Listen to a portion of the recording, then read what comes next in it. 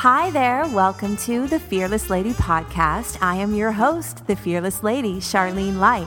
When I turned 40, I decided to create a really fun challenge for myself by stepping into my fears 40 different ways. I tackled fears around aging, going after my dreams, and even finding true love. This podcast is about that journey and how it transformed my life and how you can start looking at your fear as an invitation to step into your worth, invite more freedom, joy, and fun back into your life. Life can be an adventure. Live the life of your dreams.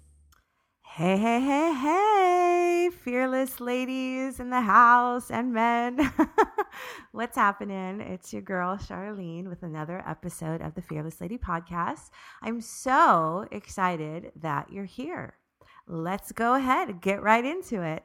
So I had been building to this place in the journey where I talked a little bit about, what goes up has to come down. So I was filling myself up, really expanding, really stepping out into my world and asking myself these questions, what scares me today? What sounds like fun? And then I'm sharing everything on social media. So I'm kind of buzzing, but at the same time, I'm feeling this energy kind of contract now. So at this point, day 9 in my journey, I was, teaching my yoga classes, which I actually want to talk a little bit about my history with yoga, why I even stepped into a yoga space in the first place. I had been living in Los Angeles, and my good friend April, who, if you're listening, big shout out to you. My good friend April was the one that introduced me to yoga. I had heard about it over the years, but I always thought it was something that old people did. And maybe that's something, you still think, I don't know. I thought it was a lot of stretching. I didn't think it was for me. I wasn't somebody that really worked out. I didn't really enjoy going to the gym, but I thought I had to. I was doing all the things that we thought, or we were told that we should do, which is go work out, exercise, that kind of thing. And it's not that I didn't enjoy it. I mean, I loved to take a dance class here and there. I loved to go on hikes and things like that. But the idea of being in a yoga class just didn't appeal to me at all until I met April. So April and I became friends. I actually was taking her. She didn't have a car when I first met her. And the only thing I knew about her was she didn't have a car. And there was something about her that I liked. So I remember, I think we figured out that she lived somewhat close to me, where I was able to, I basically offered her to take her to work every day and to take her home. Cause I'm like, you don't have a car. That's ridiculous. Let me help you, But by doing that, we ended up becoming best friends. We would drive together and we would have these long conversations. And so she was really into yoga. She was going like 4 times a week. She had an incredible body. And there was just something about her energetically that I was like, this girl is different, and I want to know why or what's making her this way, kind of thing, right? So she took me to my very first Kundalini yoga class. This was years ago at Golden Bridge, over by what used to be, or actually it was before the Grove existed, but that's where Golden Bridge was. And she took me to this class, and I remember walking in, and it was this beautiful studio. And I really did love what Gurmukh was saying, and I loved the ideas of it. And I loved that at the end, we got to take these long naps, and then we got tea and cookies at the end. And at the time, I remember she offered, she invited everybody over for dinner at her house, which was like so lovely. So I really loved that. There was something about being in that space, and things in the discussions that they were talking about was right up my alley. It was right at the beginning of like this this idea, kind of the seed in my mind that there's more out there than we know. And this is a whole new world. And if you step into this world, you too can start to discover these new possibilities about your life, about yourself, about the people in the world around you. And I was so fascinated. And you're doing this amazing practice. You're getting your sweat on and the whole thing. And you get to take a nap at the end. So it was pretty awesome. So I eventually made my way into my first power yoga class. Initially, I was really intimidated.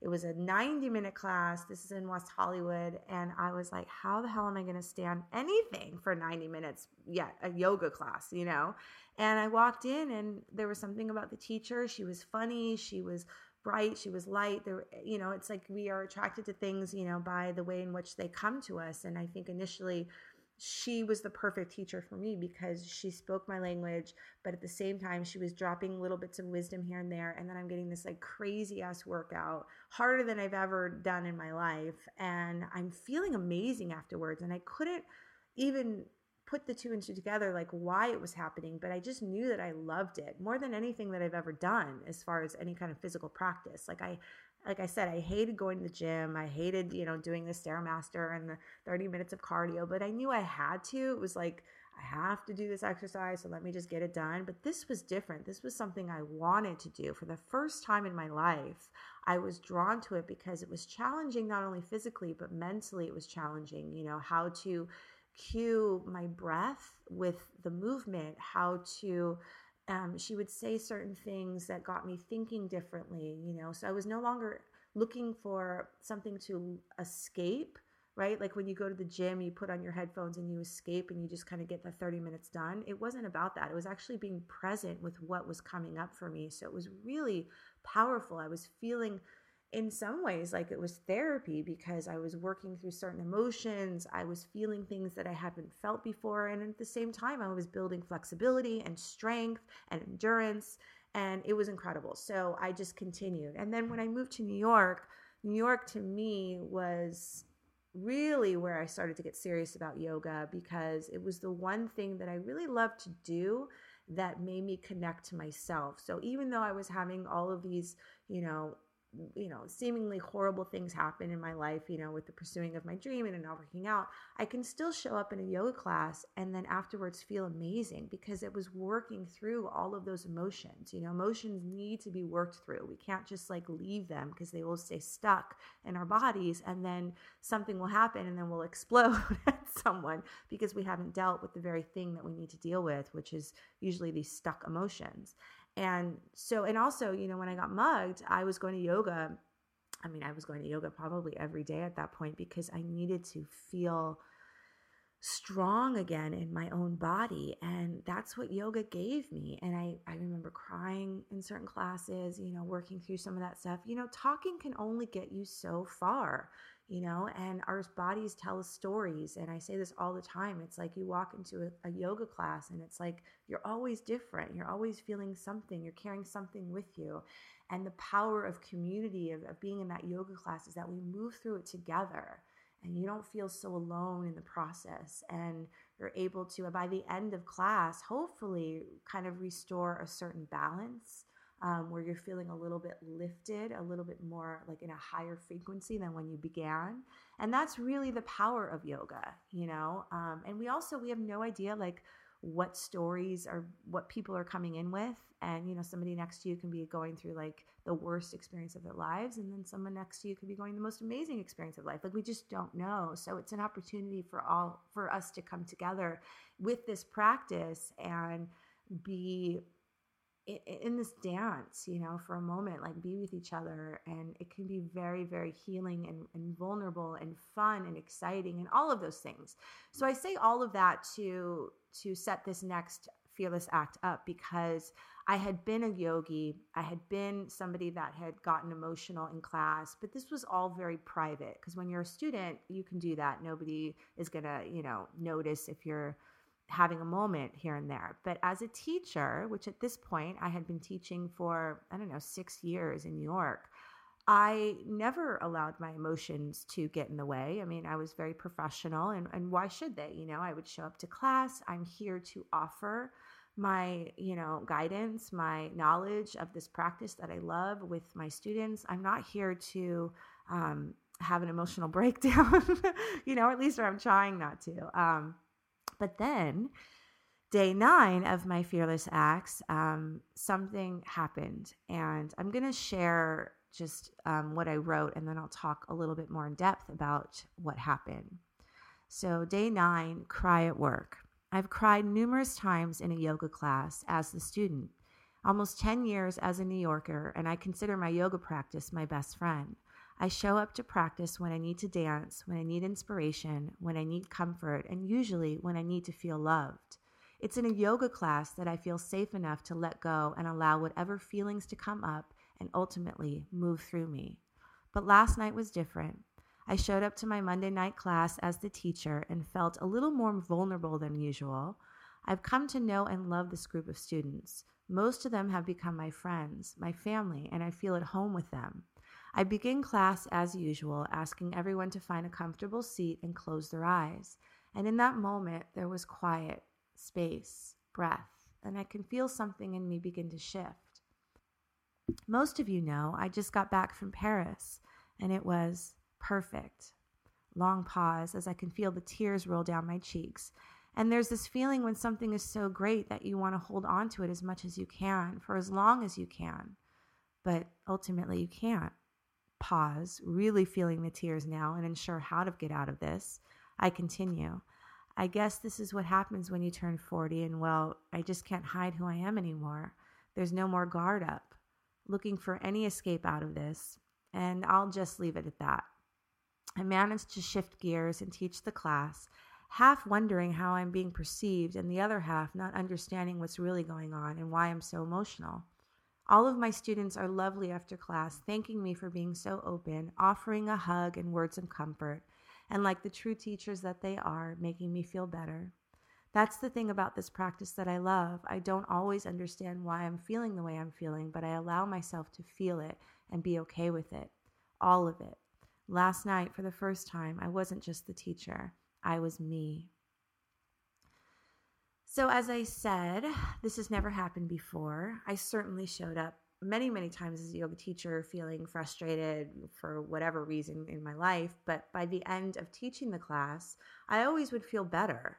There's something about being in service when it's not about you, that you're able to get a perspective around whatever drama is going on in your world, and you're able to be like, it's not such a big deal after all, which is why I love this, why I really do love teaching, and because it's given me that opportunity to, again, get out of my own head and just be of service, and then let the moment and being present kind of lift me away from whatever that drama that I had going on, But this particular day, I remember I was starting to feel, I think when you have an experience like, going to Paris and then also having all these expectations around what that trip is going to be, and then not only having them being met, but then having them exceeding your expectations, right? Because I had no idea all of that was going to occur. And then realizing, it's over. Right? That experience is done. And now I have my life to get back to. And what does that mean? And, and I just started to feel it all. And what I was realizing is, this is before I had any idea what was going on, I thought that the feelings were attached to an expectation of how my Paris trip was now done. But what I started to realize is this idea of stepping into fear and this exhilaration and this, adrenaline rush that I would feel right afterwards, to maintain that where I had to do it every single day, I had to crash down because I couldn't stay, think about a cup full, you can't fill it up anymore. So you have to empty it so that it can fill up again the next day. And so your mind has to create some story to get you to cry, to get you to that low place. And that's what this was about. My mind was creating this situation, which was like, you should feel sad. This trip is over. All of that, preparation is now done. Now you've got your life to get back to, it's not that great after all, or I don't know, whatever I needed to say to myself to basically cry and feel bad, truly, because I needed to fill up again the next day so that I can do another fearless act. You can change the situation. I could have, made the story about, I don't know. It could have been about anything. It could have been about, I'm being sad because I'm single. It could have been about that, but it wasn't. It was this particular story that triggered me enough to walk into that yoga space and to be vulnerable. And, it's a tricky situation because, especially as a woman, let's say you're a boss, or let's say you're somebody who is in a corporate setting, it's always like, you can't cry at work. There's that famous, line in A League of Their Own where Tom Hanks is like, there's no crying in baseball. When women cry, it really feels societal pressure tells us like, it's shown as weak, right? You're weak if you cry. This whole new kind of this whole new discussion about vulnerability, like that was never spoken about when I was growing up. Nobody ever talked about like how being vulnerable is a good thing. It was always, yes, okay, you want to cry, but you want to cry behind closed doors. You don't want to share what you're going through because it's perceived as weak. And what I was realizing is in those moments, that's actually when you're the strongest, when you're able to give yourself permission to let it out in a way that is healthy, in a way that is compassionate, in a way that is loving. That's actually very strong. I think it's weaker, or to me, it's weak to not have those emotions and just pretend like you're fine all the time, right? Because what is that going to get you in life? It's just going to make you somebody that is not going to be fun to be around. And also, you're not going to be able to hold space for people that are going through something. I've noticed, like, if you can't deal with your own emotions, how are you going to deal with it in somebody else? So if you have a friend that is, vulnerable or going through something, and you yourself can't deal with your own shit, that friend, you're going to be like, I don't want to talk to you about this. I don't want to even hear this. You're going to reject that because you can't even see it in yourself. So it's fascinating to me because I've been somebody that's always kind of been very in tune with my emotions, and I'll let it out and, that kind of a thing. But I was really unsure and a little nervous about what that would look like, as a teacher, standing in front of my class and starting to cry. I mean, I didn't have a full-blown crying attack, but I was nervous. I think, especially for me, when I look at my yoga teachers, I just assume that they're like badasses that like walk around this world and they're so amazing. So like when you are holding somebody up on a pedestal, so to speak, what happens when you realize they're just human, And I know that, turning 40 for me was about owning all of that, owning the parts of me that were deeply vulnerable, that wanted to share this part of myself with the world, with my students, with myself. I didn't want to hide, I was realizing how detrimental that was to shame myself for feeling bad or feeling sensitive or feeling, like something hurts me or, that kind of a thing. Like I was realizing that in order to be the best version of myself, I needed to express it, own it, and not be ashamed of it, And I think the idea of vulnerability now is looked upon as something really brave, right? You've got people like Brené Brown kind of leading us towards this new wave of thinking about vulnerability, how that is actually heroic, that is actually should be celebrated, that is something that is the most profound and beautiful part of a human, is their ability to be vulnerable, to say, these are my weaknesses, to own it. It's like when you own those parts of yourself, like it's so liberating. So once this happened, like I said, the students were so loving and so wonderful. And by the way, I don't know if I would have had this reaction had it been a class that I didn't really know that well.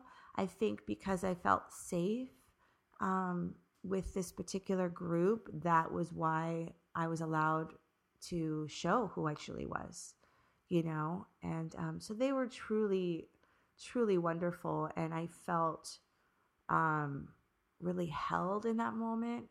And I'd be curious to know if any other yoga teacher has had that experience before where they've been overtaken by an emotion like tears and how they handled it. That's an interesting topic. I think I might ask that to my Facebook group, because I really do think that there's something, I don't know, there's something about when we hold people up on a pedestal and then Like what happens when you start to realize they're just human, or when they do share, their emotions, or they do become vulnerable, like how does that change? And, I guess it's the same thing, like the same idea of, like a friend who can't see that within themselves. So if somebody looks within themselves and doesn't deal with their own stuff, so when they see it in someone else, they're going to shut down and they're not going to respond. So it just depends on the person and how much they actually are willing to own their own vulnerability and to allow themselves to be safe with their emotions. So it's an interesting discussion, actually. I'd love to hear what you think. You should let me know.